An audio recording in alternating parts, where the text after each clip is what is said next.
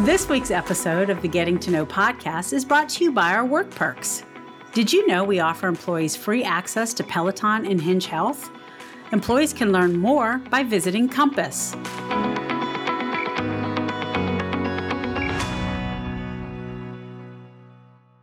Hey everybody, it's Mike Rickheim. Thanks for joining us for another edition of Mativ's Getting to Know podcast. Today I'm joined by the pride of the Ivy Leagues, Honor Winks, who does a bunch of different things for us here at Mativ, and I'm not convinced wouldn't win the award if I went around the Alpharetta and those who deal with those of us in the Alpharetta vicinity as probably the most popular, friendly part of the organization, Honor. Wow, that's nice to hear. I don't know, like Curtis Davison, Jeanette Mudd and my own team, like Greg Weitzel, they might have something to say about it because they do well in that list too. But none of them have Ivy League education. So we got the full package here. It is a different package, I guess. That's for sure. So a different package, Honor. Tell us a little bit about what you do. You can use a title, but tell us a little bit more about like what's beneath that too. Yeah, I'm not too big on titles. It doesn't usually tell people anything. Technically, I'm the senior manager of risk and compliance at Mativ. But what that really means is that I have two very, very distinct hats. In one hat, I am responsible for insurance placements for all of Mativ. And that job, it really has cycles to it. Right now, I'm probably in the busiest section of it because it means it's time for renewals. And anybody listening to this who probably knows me knows that I probably asked all of you for tons and tons and tons of information because that's what goes into insurance submissions for the next year. And then after renewals are done, that will taper off a bit and we will have things more like, somebody needs a certificate insurance for a trade show, or I need to coordinate appraisals at a site, or there's a lot more workers' comp work that's sort of going on, which then leaves me sometimes juggling the two hats actually is that I am in charge of corporate compliance.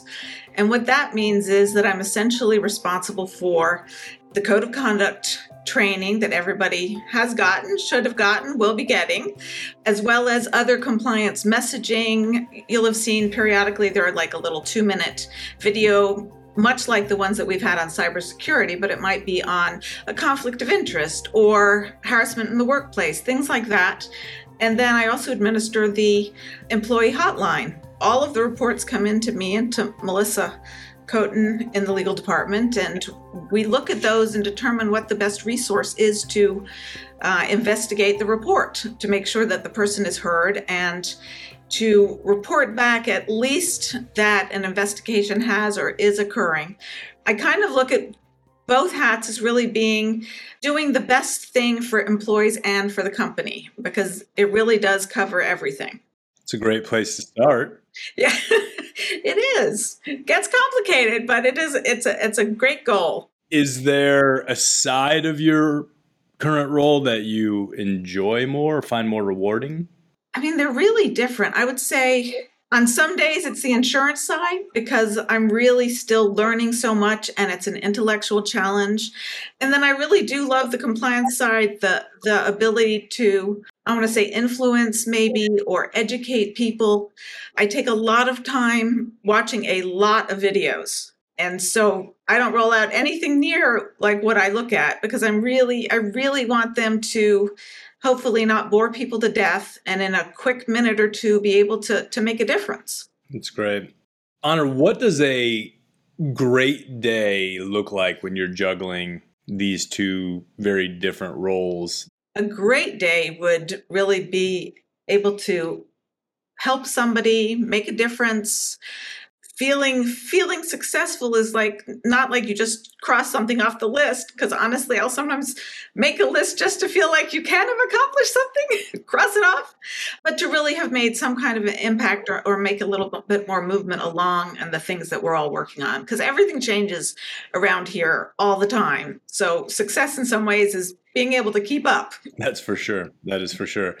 How did you get here? Like, how did we get ourselves into a spot where we cobbled these things together and said, Honor, go run this?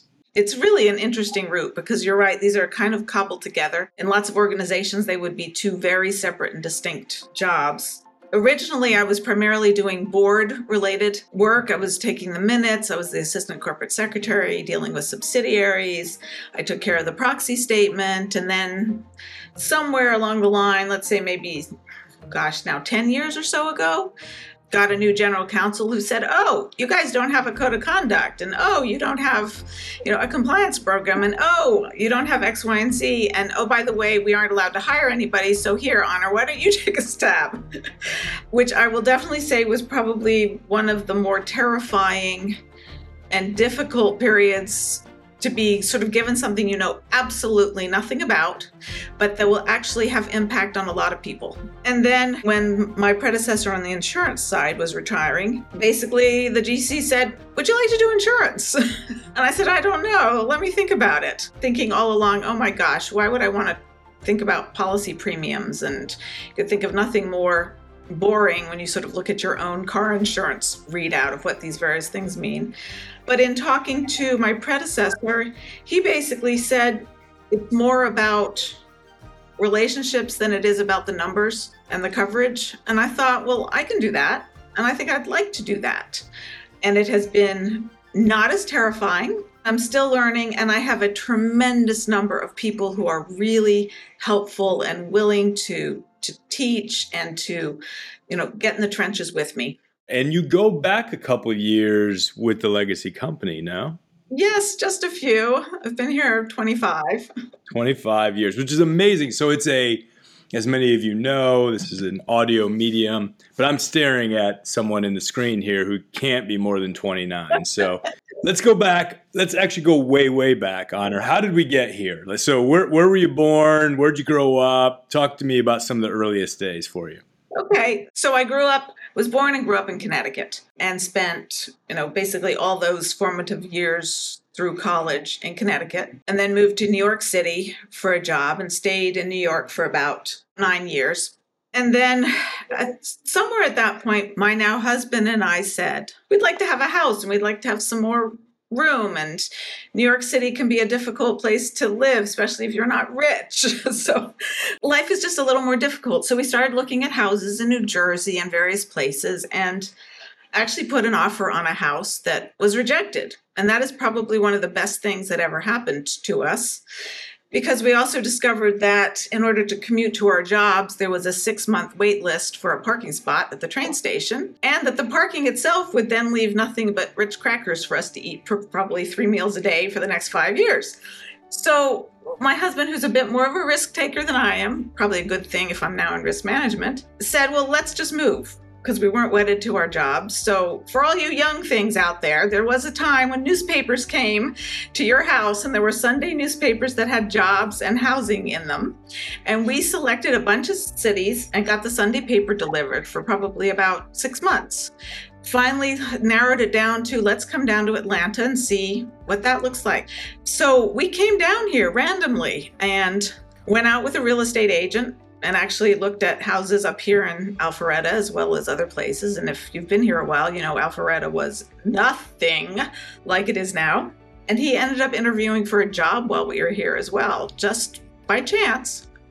And 6 months later, we were moving into a house we'd had built for us, and he had a job, and I ended up getting asked by my current job in New York, oh, would you like to come work for us in Atlanta? I was like, well, yeah, sure. Let's take the easy route. You got a job for me? Happy to do it. So it's been good. It was actually a very, very good move. And I give my husband all the kudos for having the guts to say, well, it doesn't matter. We're just going to go try something different. Does this now husband have a name? His name is Joel. Joel. So where did Joel and Honor meet? Joel and Honor met in the back kitchen of a terrible bar in the summers between college. That's great. So you both worked at the same place, met there, moved to Atlanta, lived happily ever after, expanded the family in there somewhere? Yep. I've got a 25-year-old son who lives in Cambridge, Massachusetts, near and dear to your heart, I know. And my daughter, who is 22 and lives and works in Chicago. So now with your son in Cambridge, your daughter in Chicago, what do you and Joel do for fun? Well, we just came back from a 2-week trip to Spain and Portugal. All right. Absolutely fantastic.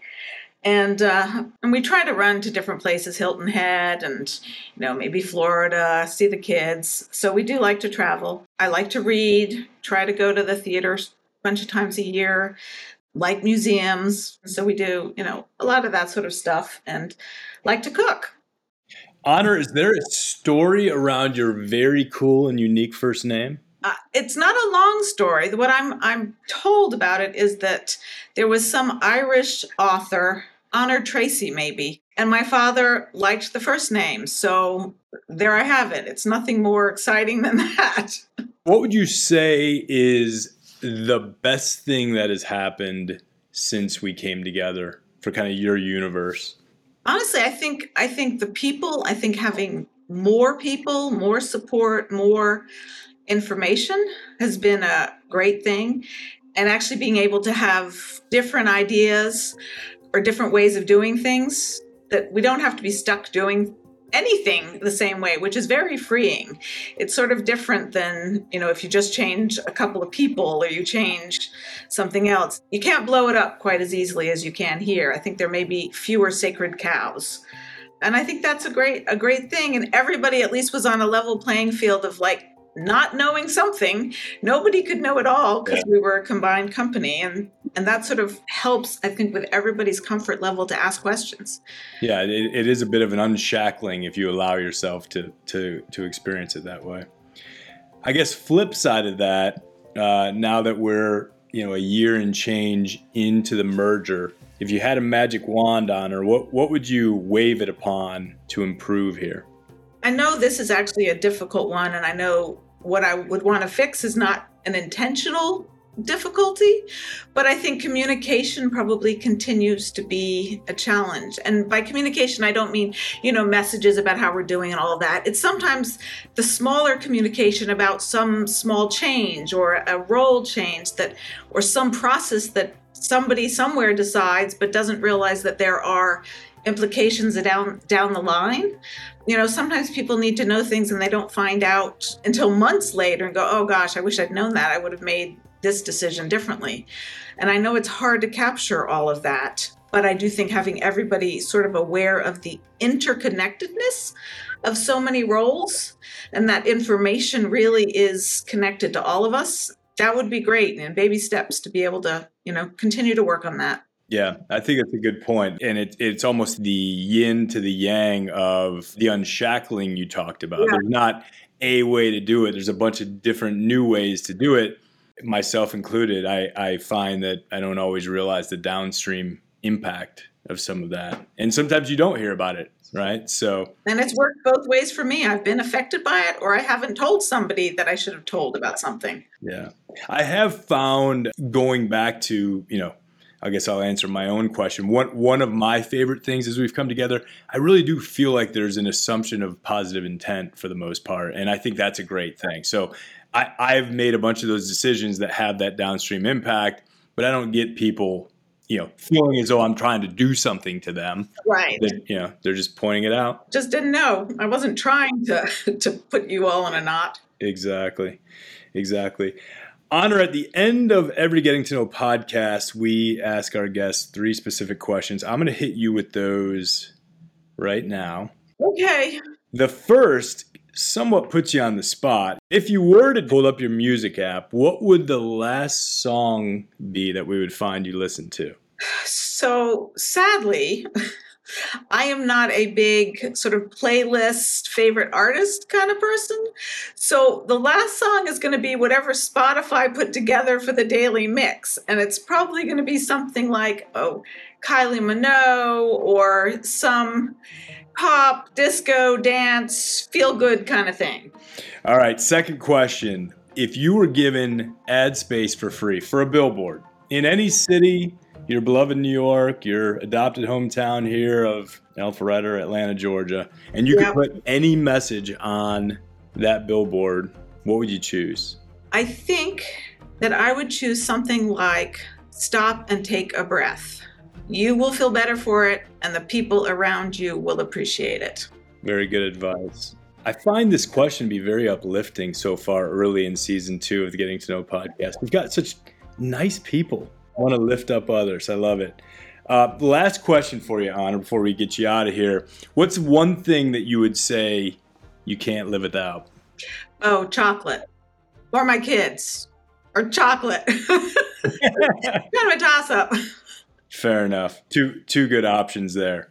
The game, Harvard, Yale, does it mean something to you still? Of course. I mean, you never want Harvard to win, even if I'm not watching. Understood. Well, Honor, thank you for taking time out of your busy schedule. I know you're balancing everything related to insurance payments and driving compliance for us, so I appreciate you taking time out of your schedule to spend with us on the Getting to Know podcast today. Thanks. I actually really appreciate being asked. I've listened to a whole bunch of the others and have found them to be really interesting and helpful. So I hope that others will find this one to be equally so. I'm certain they will. And for those of you in the listening audience, thanks for your time as well, and we'll talk to you again in a couple more weeks.